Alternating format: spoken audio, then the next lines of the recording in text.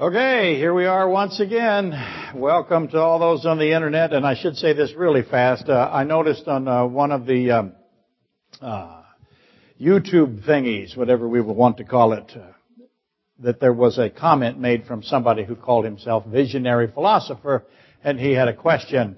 And I'll address it a little bit today, but if you're interested in that question because you watch these things, I'll get into it next week more. So essentially the question is that if free will exists post-restoration of all things, then what is in place to keep the sin from reoccurring, or the rejection of Christ from reoccurring, or the rejection of God?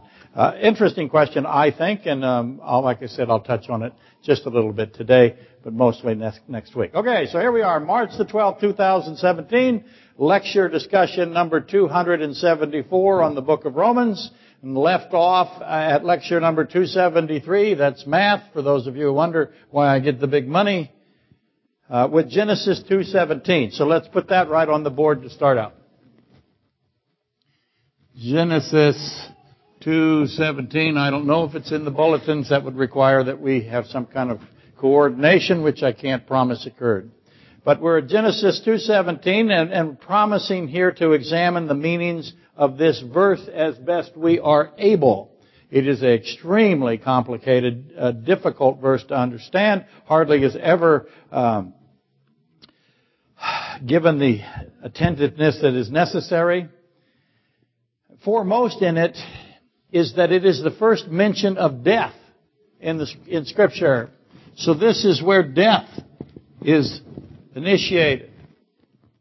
The Bible has not just the cause of death in it, but also has the reasons for death and has the solution to death. So this is where death is the first mention, death's introduction, if you will, and that alone would demand that our being alert to it, to that particular verse.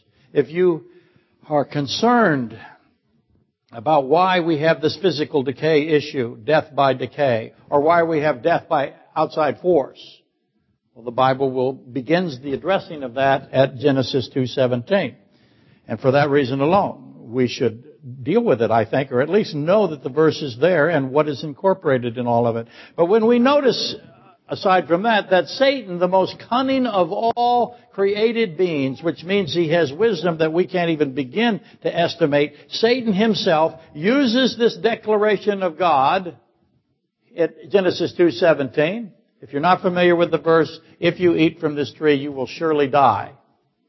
That is the collapsed version of it. Satan uses that declaration, though Satan denies its verity.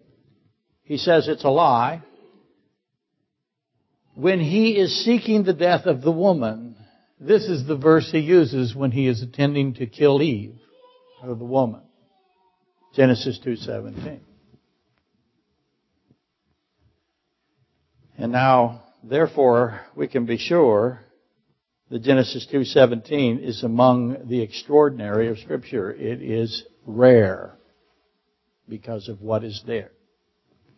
And as you know, I've been about the work the last few weeks of assembling Genesis 2 components with Genesis 3 components and Genesis 4. What I mean by that, and I'll say this phrase a great deal as the weeks go by, occurrences traceable to a cause. Or, if you will, what caused this? Something is causing things. What is doing it? Why did Satan attack the woman, I have been asking you? Why did Cain kill Abel? Both of those are death by outside force, as opposed to mutagenic degeneration, or the mutagenic factor, death by decay. Why did Satan attack the woman? Had he attacked anyone else prior? If he had attacked anyone else prior, who did he attack and what methodology did he use? Again, why did Cain kill Abel? What made Adam choose fig leaves? Why did Adam name the woman Eve? Why not Betty? Why Eve? We're told what the meaning of Eve is, but why that meaning? Why is there sorrow and pain in childbirth? Just to name a few questions that are traceable back to what caused them. My point is, yea, you say in unison, he has a point. My point is that it is possible and it is wise to track down the source, the origin of all of these questions. A residue has been left. Think popcorn trail if you want, or footprints. I've always said footprints, or you can start drawing. There was a brilliant theologian, Clarence Larkin, wrote a book where he outlined the trail of the serpent. Everywhere Satan went through the Bible, he documented it, and you could trace it from the beginning to the end of Revelation, and you could, by watching that tracing, those footprints of Satan, you could figure out why Satan was doing certain things. It isn't arbitrary. It isn't capricious. It isn't impulsive. This is a cunning, brilliant, incredibly intelligent being. And he's far more thoughtful than we can ever even imagine. We're idiots next to him. So, find the footprints and retrace the steps or the anatomy of these things back to their onset or their inception.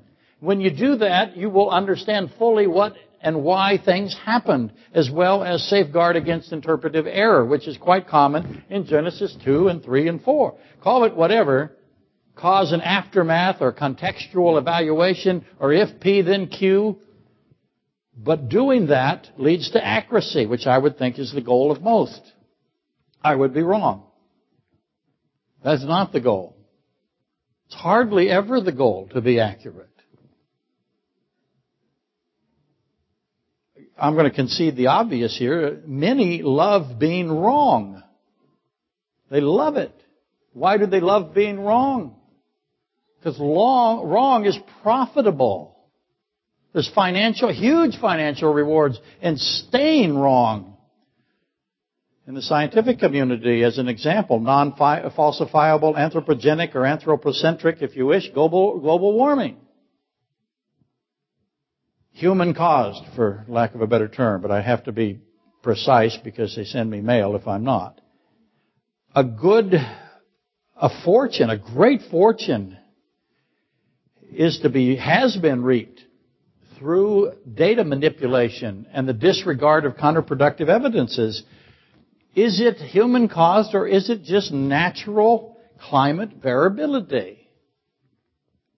There's no money in it if it is natural. If the science says it is naturally caused variability, then there is nothing financial there. The money is in blaming it on human activity.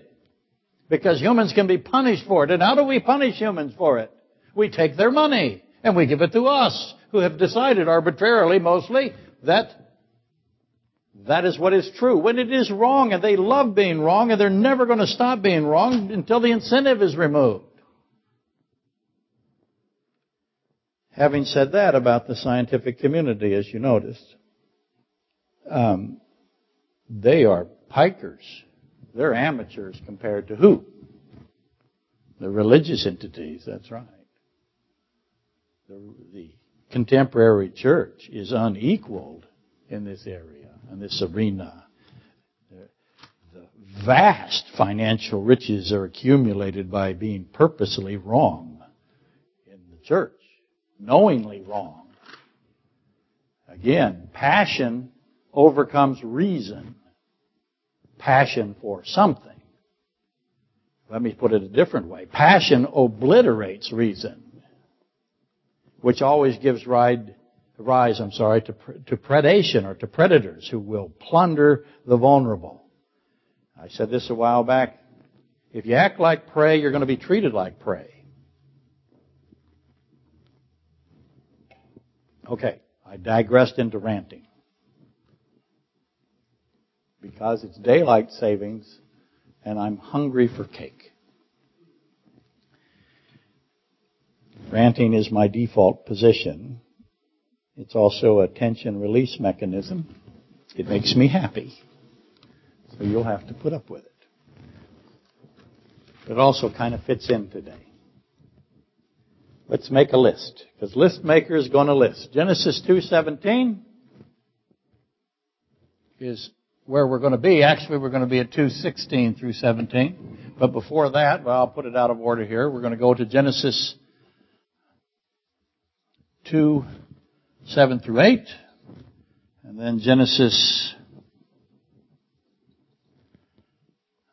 2,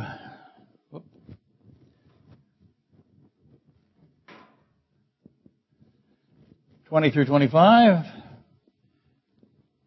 Moving on to Genesis 3, 1 through 5. And ending in Genesis 3, 20 through 23. That is today's picking up popcorn or following a trail or tracing steps, whatever you wish to call it. So we're going to reread this list, all the while knowing that the list is completely and totally incomplete. Does that make sense? Because there's more to the list than what I gave you. More things can be found that you can find footprints in. I just limited it to this. So let's start out with Genesis 2, 7 through 8. And discover the footprints, I guess is the best way I'll say it that way just to keep it relatively uniform. Here we go. And the Lord God formed man of the dust of the ground. Why did He form man from the dust of the ground? What were His options? Again, He's omniscient God. There aren't any options other than this one. His omniscience makes that so. But let's grant the failed hypothesis and speculate, why didn't He make man out of thin air, if you will? That's still, there's still hydrogen, nitrogen, oxygen, right? Moisture. He did not. He made him from the dust of the ground. Which dust did He use? We know which dust He did not use. He did not use the dust inside of the garden. He used the dust outside of the garden. Why did He do that? And the Lord God formed man of the dust of the ground and breathed into his nostrils the breath of life, and man became a living soul. And the Lord God planted a garden eastward in Eden, and there He put the man whom He had formed. So He made him out of the garden, and He put him into the garden. And so now we have some information, don't we? He made the body from dust. Body dust. There's an old church joke about that. He made him a living soul. Notice I didn't repeat the church joke. Ask me later. This is a family show. And He placed him inside the garden. It's not a bad joke.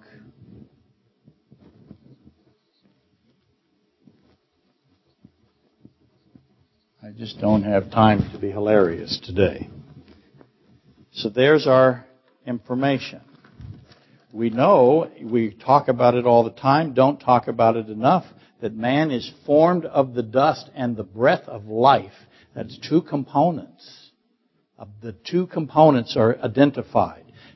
A body from the materials of the earth and a God-breathed component which causes man to be a living soul. So, that's something that we have to define. Living soul. What is the material of the soul?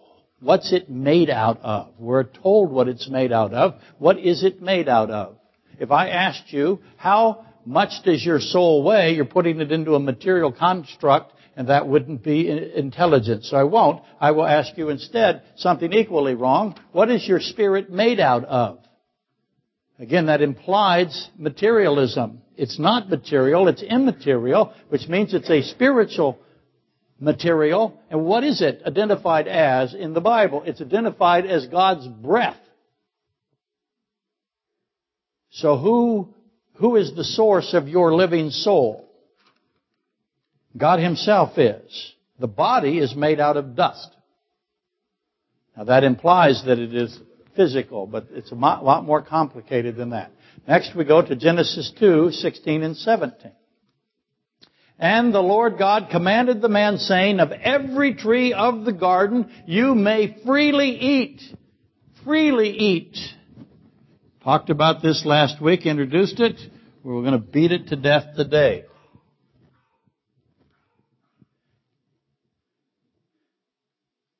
But of the tree of the knowledge of good and evil, thou shalt not eat of it, for in the day that you eat thereof, you will surely die.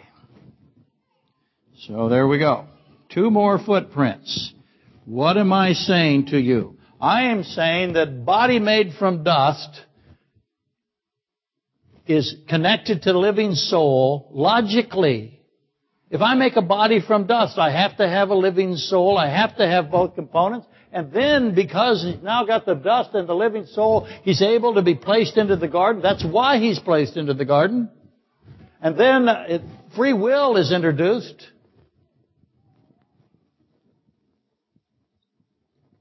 He's placed into the garden because he has free will. Does that make sense?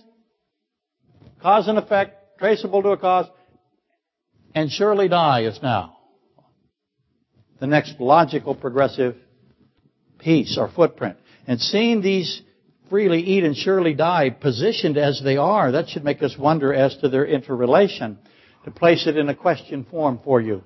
How is it that the exercise of free will is relevant to surely die? Notice I'm not defining surely die. I'm leaving that to you for a while. But somehow free will is relevant to surely die, or taking from the tree of good from evil.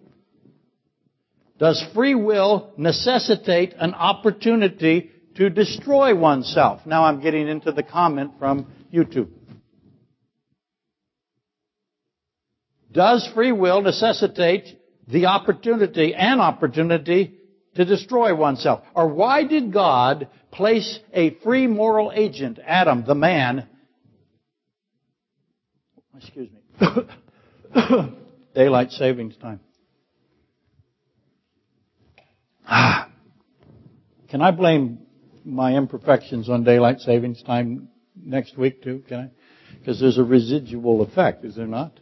It takes how long for old people like me to get over daylight savings time? I think a year. Which now, if I go, let's give me the year. You can see how this is going to work. It'll always be daylight savings time's problem. Why did God place before Adam, who is a free moral agent, the autonomy to reject him? Reject his Creator. Why did he do that? Why is it necessary that surely die is on the board? We've kind of covered that in the past. I'm covering it again. I get new people listening by the internet all the time. And so I know you know most of this, but stick with me. I'll make it difficult in a minute. My goal every lecture is to make you flunk the test, right? Okay. So have faith in me. Obviously, free moral agency is connected, is established somehow, is made visible, it's demonstrated, just to keep reusing the same words, by knowing good from evil. Somehow that's the case. Does that make sense? Living soul, free will, surely die, placed inside the garden, body dust, all of those are talking about the same subjects. Again, free moral agency connected to knowing good from evil somehow. Now, Satan's premise, and this is visionary philosopher for those of you following by internet. Satan's premise contains the element that free agency, free will, is only proven by choosing evil. You get that? I'm glad you said no. But that's the principle.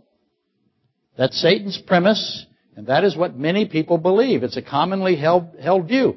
They believe that the only way you can really generate or really produce evidence of free will is by rejecting God and choosing evil. That is identical to the premise of, or the hypothesis, or the lie of Satan. But Satan didn't believe it. That's the difference. Satan knew that it wasn't true. He knew it was false. He knew it was a lie. I'll prove that next week. Ask yourself the most obvious of the obvious questions. Here's a place where I need to intervene, because I am obviously being copied by people in the news media. They have stolen my sorry, not really fake sorry. They have stolen it. That's because we do not have the legal capability to attack them as we should. Now they're stealing my obvious question. So I've set a trap for them here.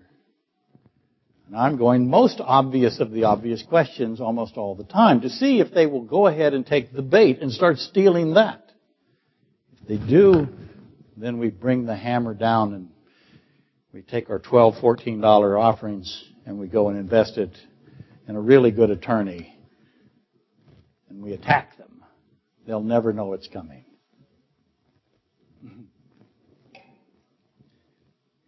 Okay.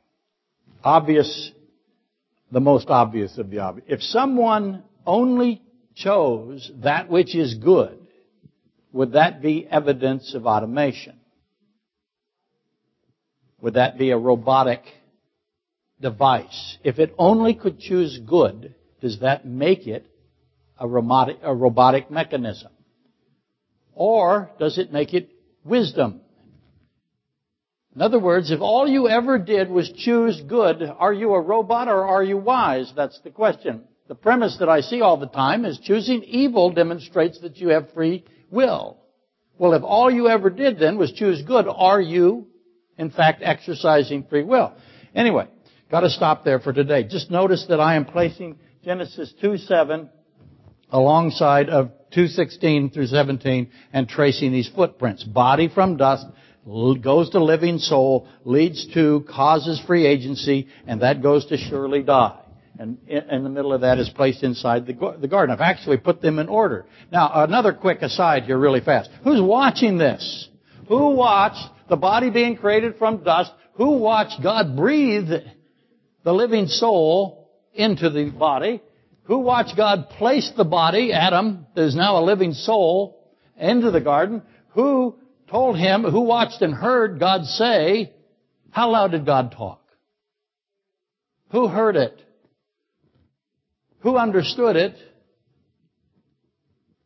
And I think the entire angelic realm is on board right here. Now why? Why would they be doing that? Why are they interested? What would make them do that? What would make them do that is that it affects them. How does it affect them? Do they think that all of this is really about them? Are they a teenage girl? No matter what you say, no matter how far away you are when you say it, they will run to you and say, why are you talking about me? Okay? That's what I'm doing. I'm assigning teenage girlness. Is that a word, girlness? Somebody will steal it from me and I'll have to sue them.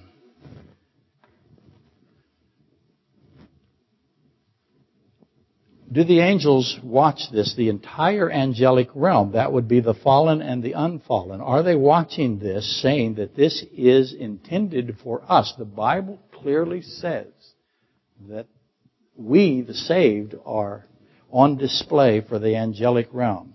So why are they watching? They watched Christ and Satan in Matthew 4. And they watched Adam and Satan in Genesis 3, or 2, if you will. They also watched the woman and Satan. What were they thinking when they're watching? How did this apply to their current status or their current situation? How long had they been in the condition they're in? Is that condition different from the condition at which they were originally created? How was it differentiated, in other words, from their prior condition? So, okay, got all of that? Now back to more list making. Oh, I got to read first. Genesis 2:20. And Adam gave names to all cattle. How many cattle were there? Gave names to all cattle and to the fowl of the air. Now, you may, again, I've made this comment many, many times over the years, you may have the impression that he said, all of you guys are birds. And I don't think that's what he did at all. I think he gave individual names to each individual creature. That's what it says. And to every beast of the field. How much intellect does this man have? Remember, he's not deceived by Satan. But for Adam, there was not found a helpmeet for him.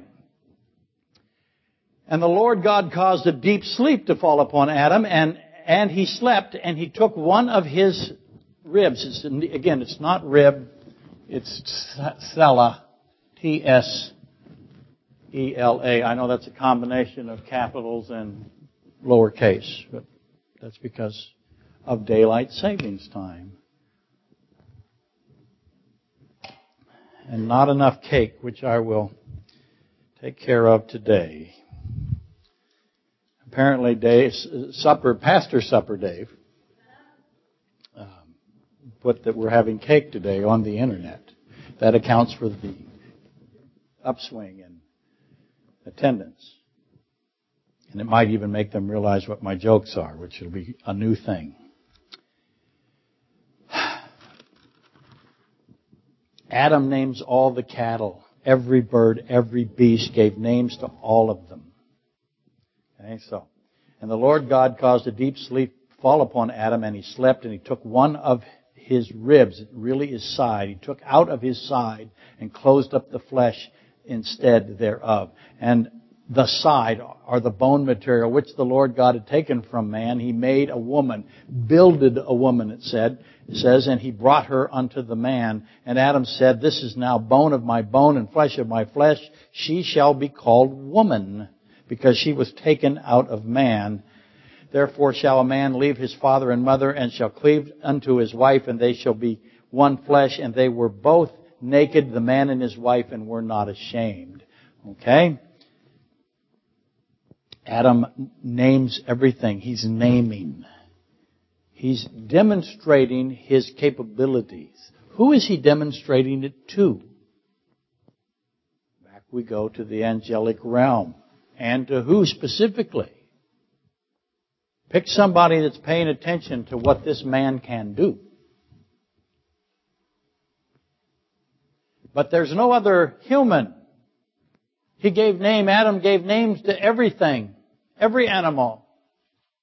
Did he duplicate any? How many did he call Steve? I'm thinking one. I'm hoping one. Probably none. But he gave names to all of them. There was no other human being. Adam had no helper like him to name. And so after this is made clear, the fact that there is no other human, a helper like him, is not made from the dust like he was. It's made from him himself. So not from the dust directly, but from Adam, who was made from dust. And what does Adam do with her? What's the first thing he does? What has he been doing? How long did it take him to do all of this? He's naming things. How long? And what does he do as soon as that woman is brought to him? What's he do? He names her. What's he name her? Woman. And he tells you why. Because she's made out of me. Naming is clearly the prevailing detail, the emphasis of this verse. This passage. Naming. And dust, or if you will, no dust would be correct. So there I am again, more footprints.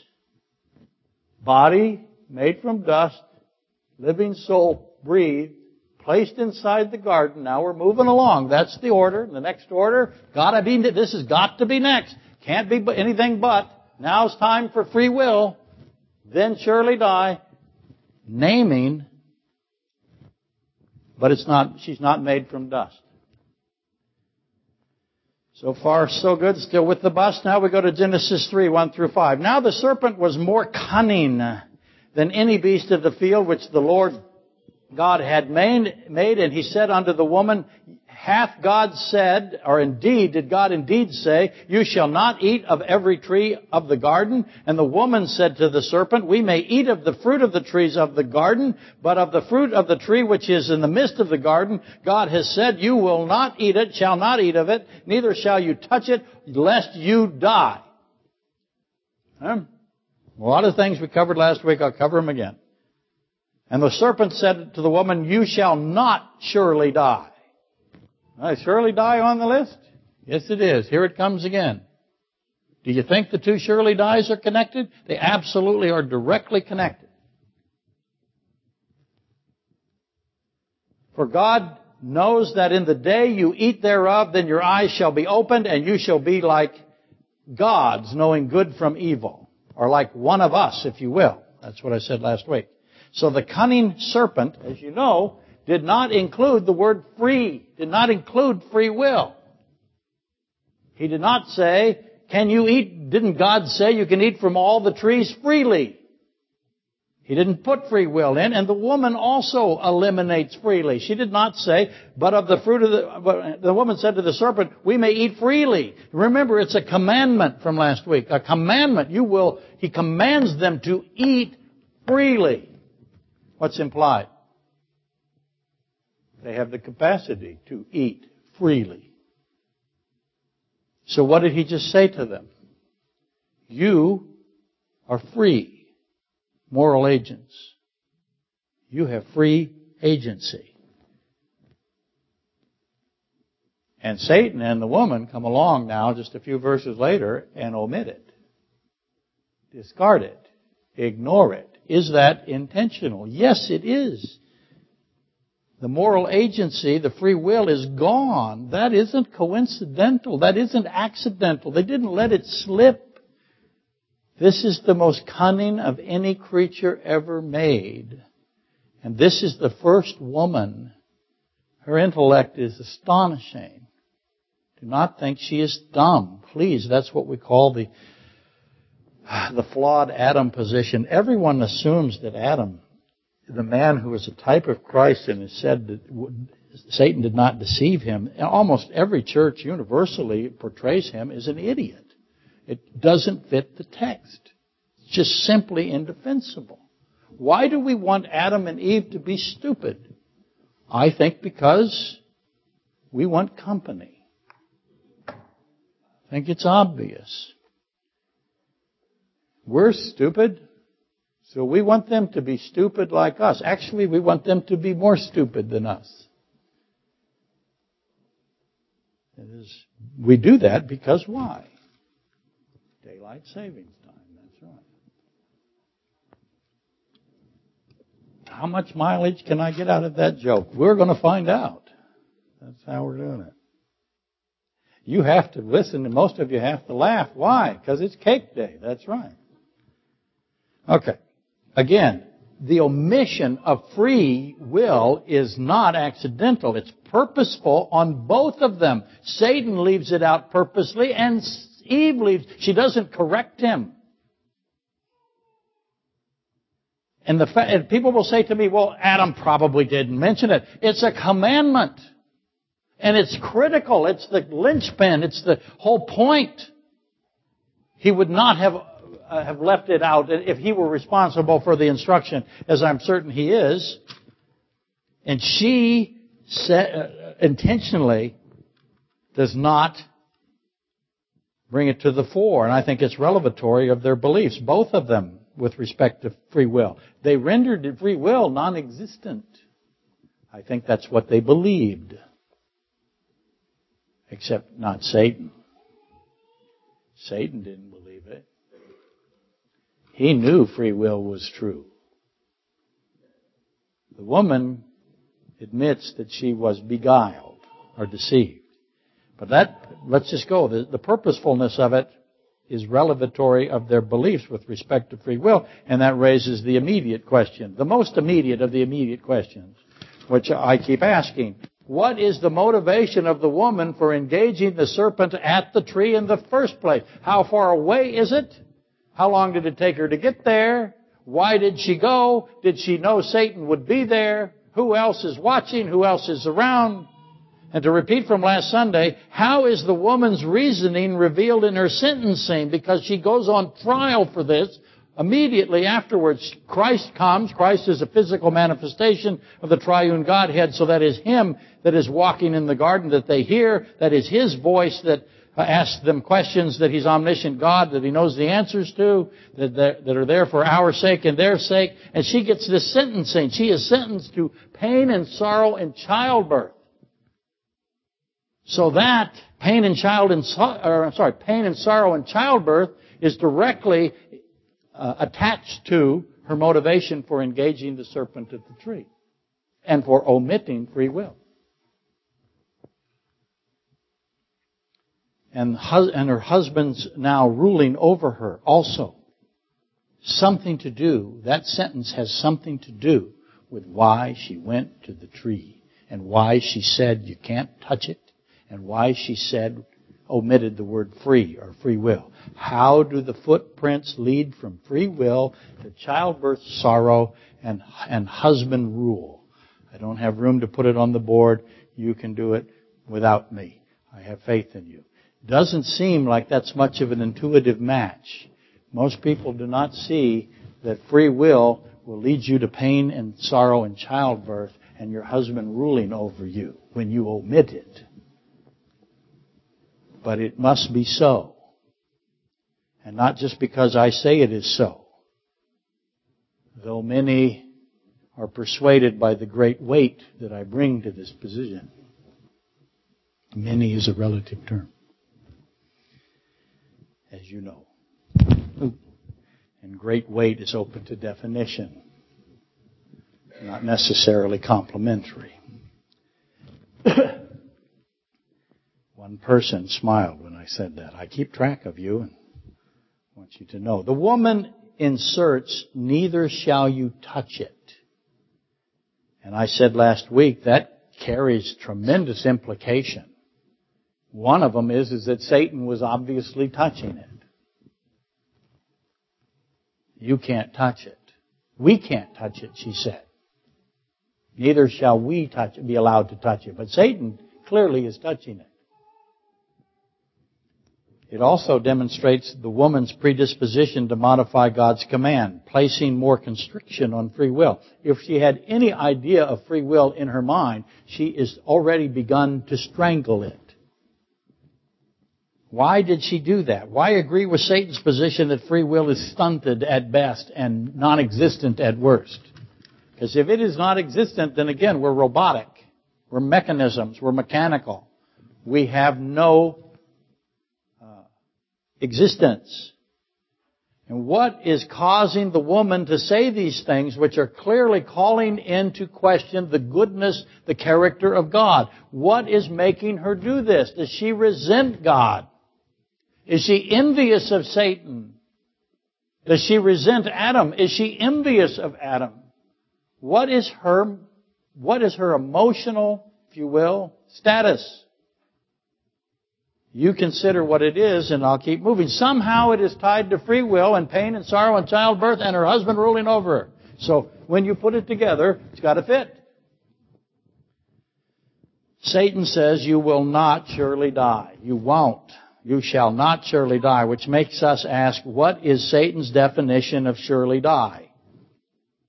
What does he mean when he says you will not surely die?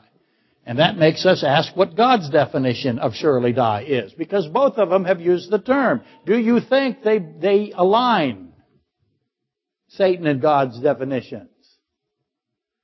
The final piece of Genesis 3:1 through 5 is this: you shall be like gods. I said last week, that is the conclusive piece of information that flipped Eve. That is why she went to the tree and took the fruit. When he said, you will not surely die. In fact, you will be like one of us. You will be like gods. Like the gods. Who are the gods? Where did they come from? How did they get to be this? Who's on the list for you to identify them? So, to repeat some of this, the omission of free agency, neither shall you touch it, more constriction, more restriction, more strangulation of it, the elimination of free will, which means that she does not have existence. You shall not surely die, and you shall be like gods. That's on the board. Now, we'll conclude here, I hope. Yes, we do. Looking at my list, Genesis not conclude the lecture. We're just getting started. You should see the faces when I do that. I've actually had people leave when I've said that. Today, that would mean what? More cake for me. That's exactly right. Okay, Genesis 3:20. And Adam called his wife's name Eve because she was the mother of all living. I'll put that up here, knowing that I've left out more from my list. Next week we will get to it. He named her again. This is the second time he's named her. How many times is he going to name her? But it's what he does. He likes to name. It's his job to name. He's running around naming. What does that demonstrate for him? How accurate are his names? How complex? Unto Adam also and to his wife did the Lord God make coats of skins and clothe them. So that means something was sacrificed. I believe the text is obvious, especially as you get into Exodus and the Passover. These are slain lambs. And the blood of lambs, the blood of the lamb is over both of them. And the Lord God said, behold, the man is become like one of us.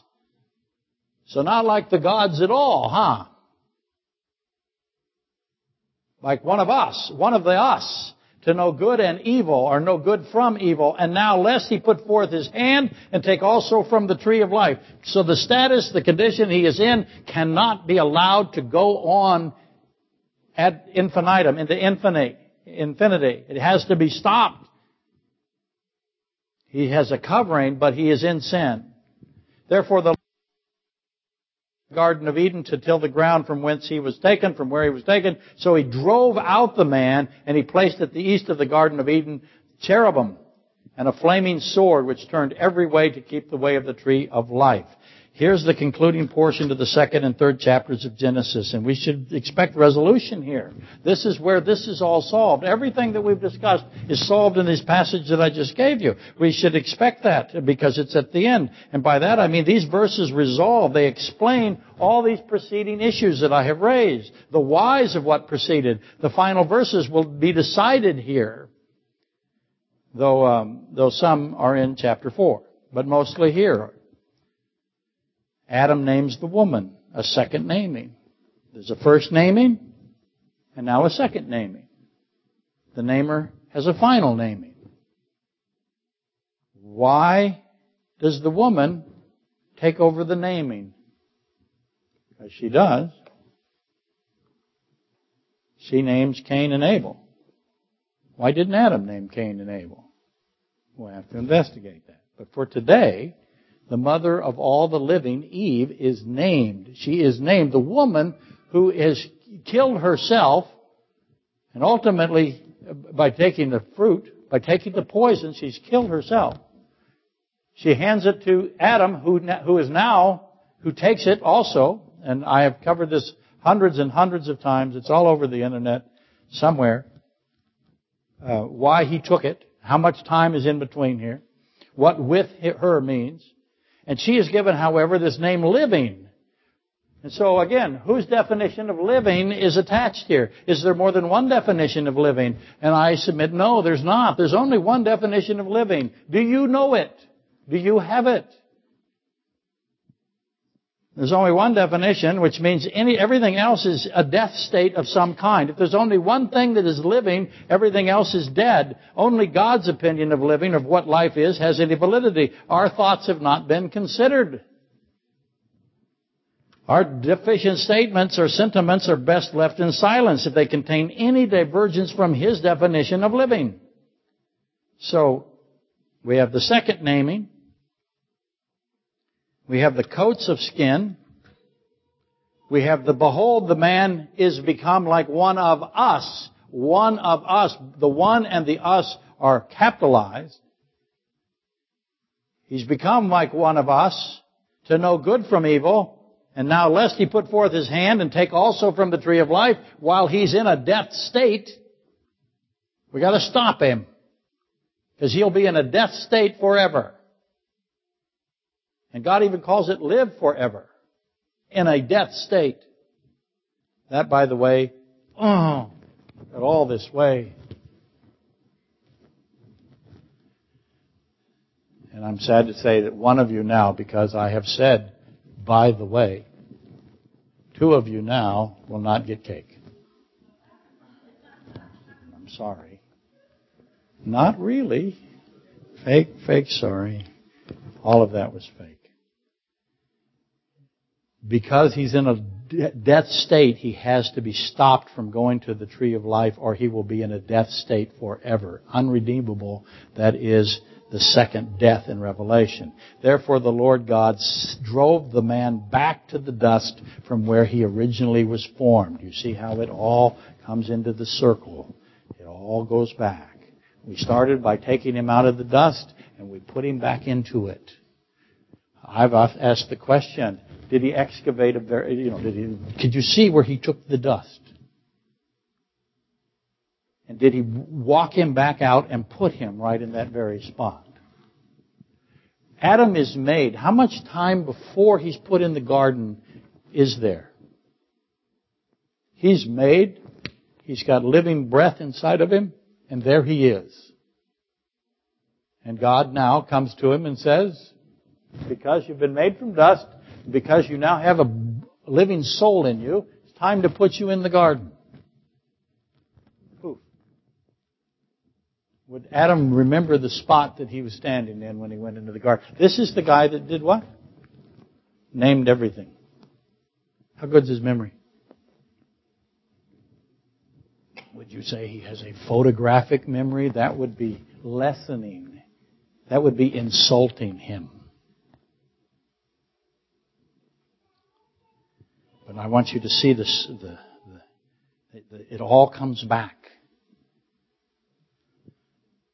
And cherubim and a flaming sword. Satan was, of course, the anointed cherub, Ezekiel 28:14. He's the highest of the cherubim. He is the boss. He is king, if you will, of the cherubim. And they would know him, wouldn't they? And all that remains for us now is to decipher the meanings of the pieces. And doing so, I believe, will bring clarity and precision and closure in the sense that we're going to have the correct interpretive conclusions. How will you know if your conclusions are correct? It's because they will be God-honoring, which means they will be Christ-honoring. So let's begin with surely die. I have to erase my board now in order to get everything on here. So, both Satan and God said, surely die. Surely die from God, and surely die from Satan. And the question immediately is surely die the same surely die? Or are they different surely dies?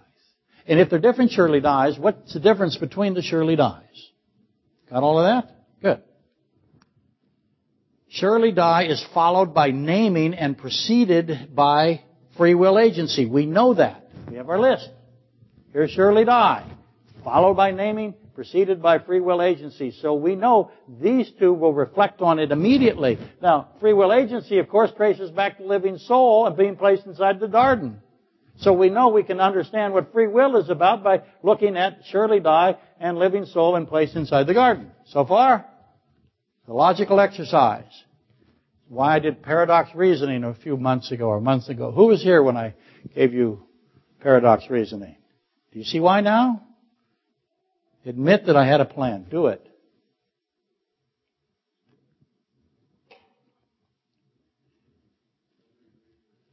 Nobody, not a single person, ever raises their hand here because of the wisdom that is in this congregation.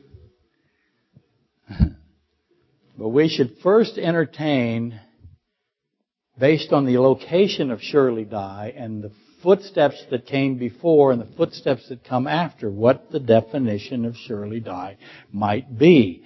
And well, let's take a look. Free will is an attribute without severability from existence. Non-severable. Existence is immortal living. Being a living soul is existence. Living soul is the obvious opposite of surely die. So let me put that there.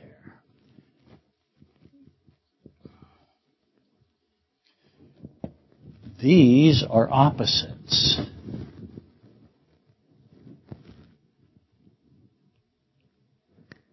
The living soul is one of the two parts of man. I can't say that enough. A material body, I've got to constantly reinforce this, and a living soul. Did I say reinforce? I hope I did. You see, omniscient God says to His created man, who He just created, to whom omniscient God breathed in a living soul, eat of the poison and you will surely die. Let me repeat. This omniscient God, outside of time, the creator of time, did He know what was going to happen?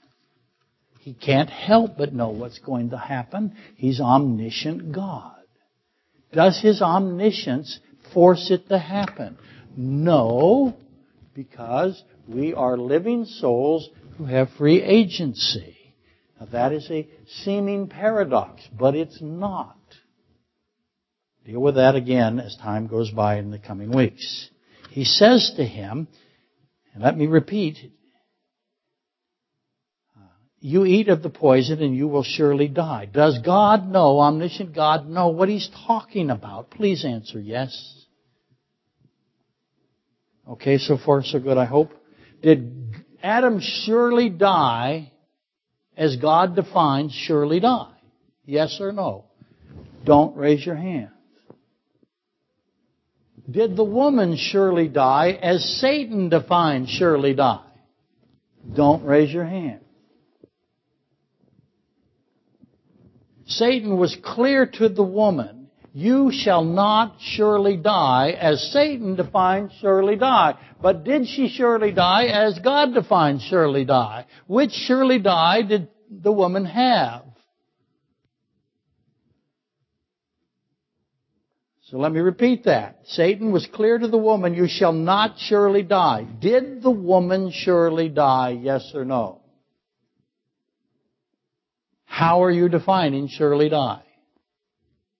Is your portraiture of surely die in accord with God's?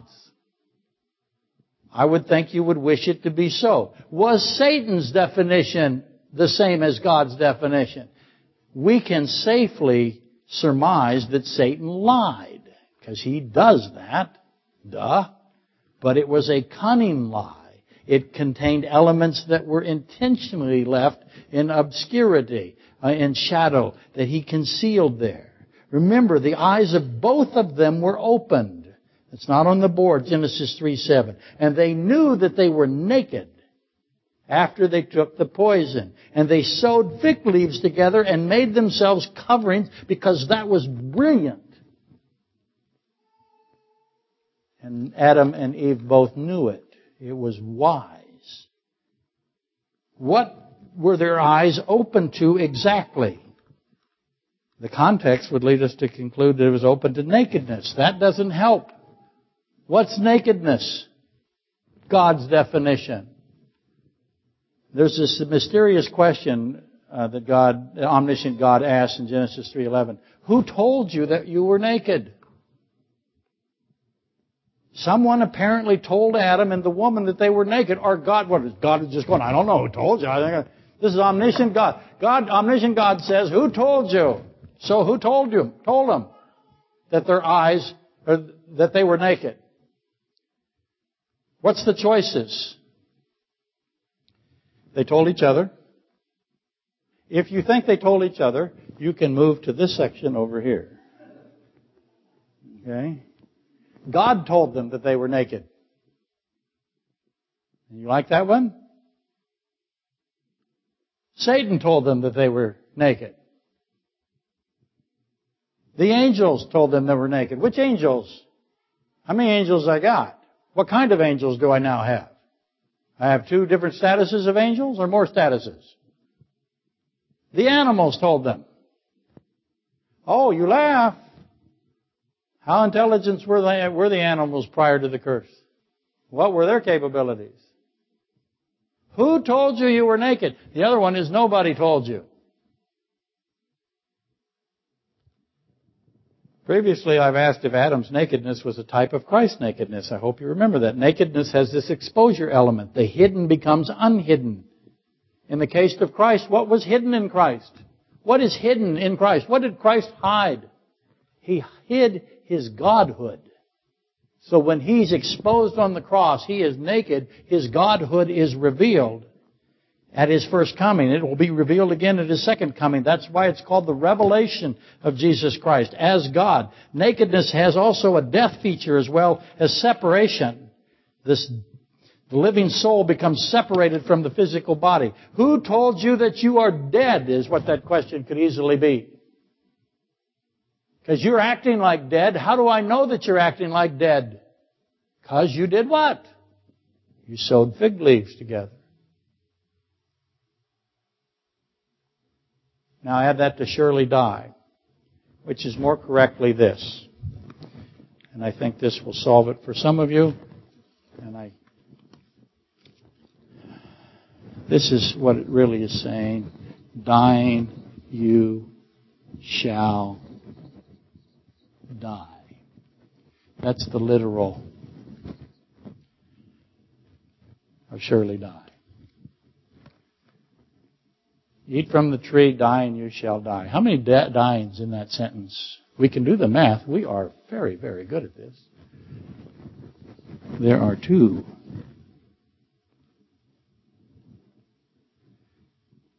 So let me ask you this. Define die and you shall die. Is that physical death? Spiritual death? Which is the second death?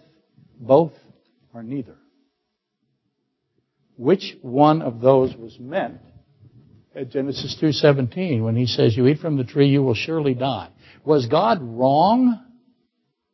You see, God cannot be wrong. Omniscience is impossible for him to be wrong. So when he said, you will surely die, they had to what? They ate from the fruit, so they surely died by God's definition. What is his definition? What is Satan's definition? I keep saying that enough. I keep saying that over and over again. Which of those was meant by Satan at Genesis 3:4? Well, we can eliminate any, let's see if we can eliminate any of the 4 choices. I think we can. Did Adam eternally, spiritually die the second death, the lake of fire, Revelation 20:14 death? Did that happen to Adam? What's the answer? No, it did not. Did Eve die the second death? No, she did not. Adam is honored as a type of Christ. Romans 5:14. Welcome to the Romans study. Eve is the mother of all the living, a type of the bride of Christ. Both are covered in the blood of lambs. I think we can eliminate choice B, which is spiritual death. So now, all you're left with is physical death, both or neither. And next week, and I say this, keep in mind, God was not wrong in Genesis 2:17. Have no position that makes him wrong.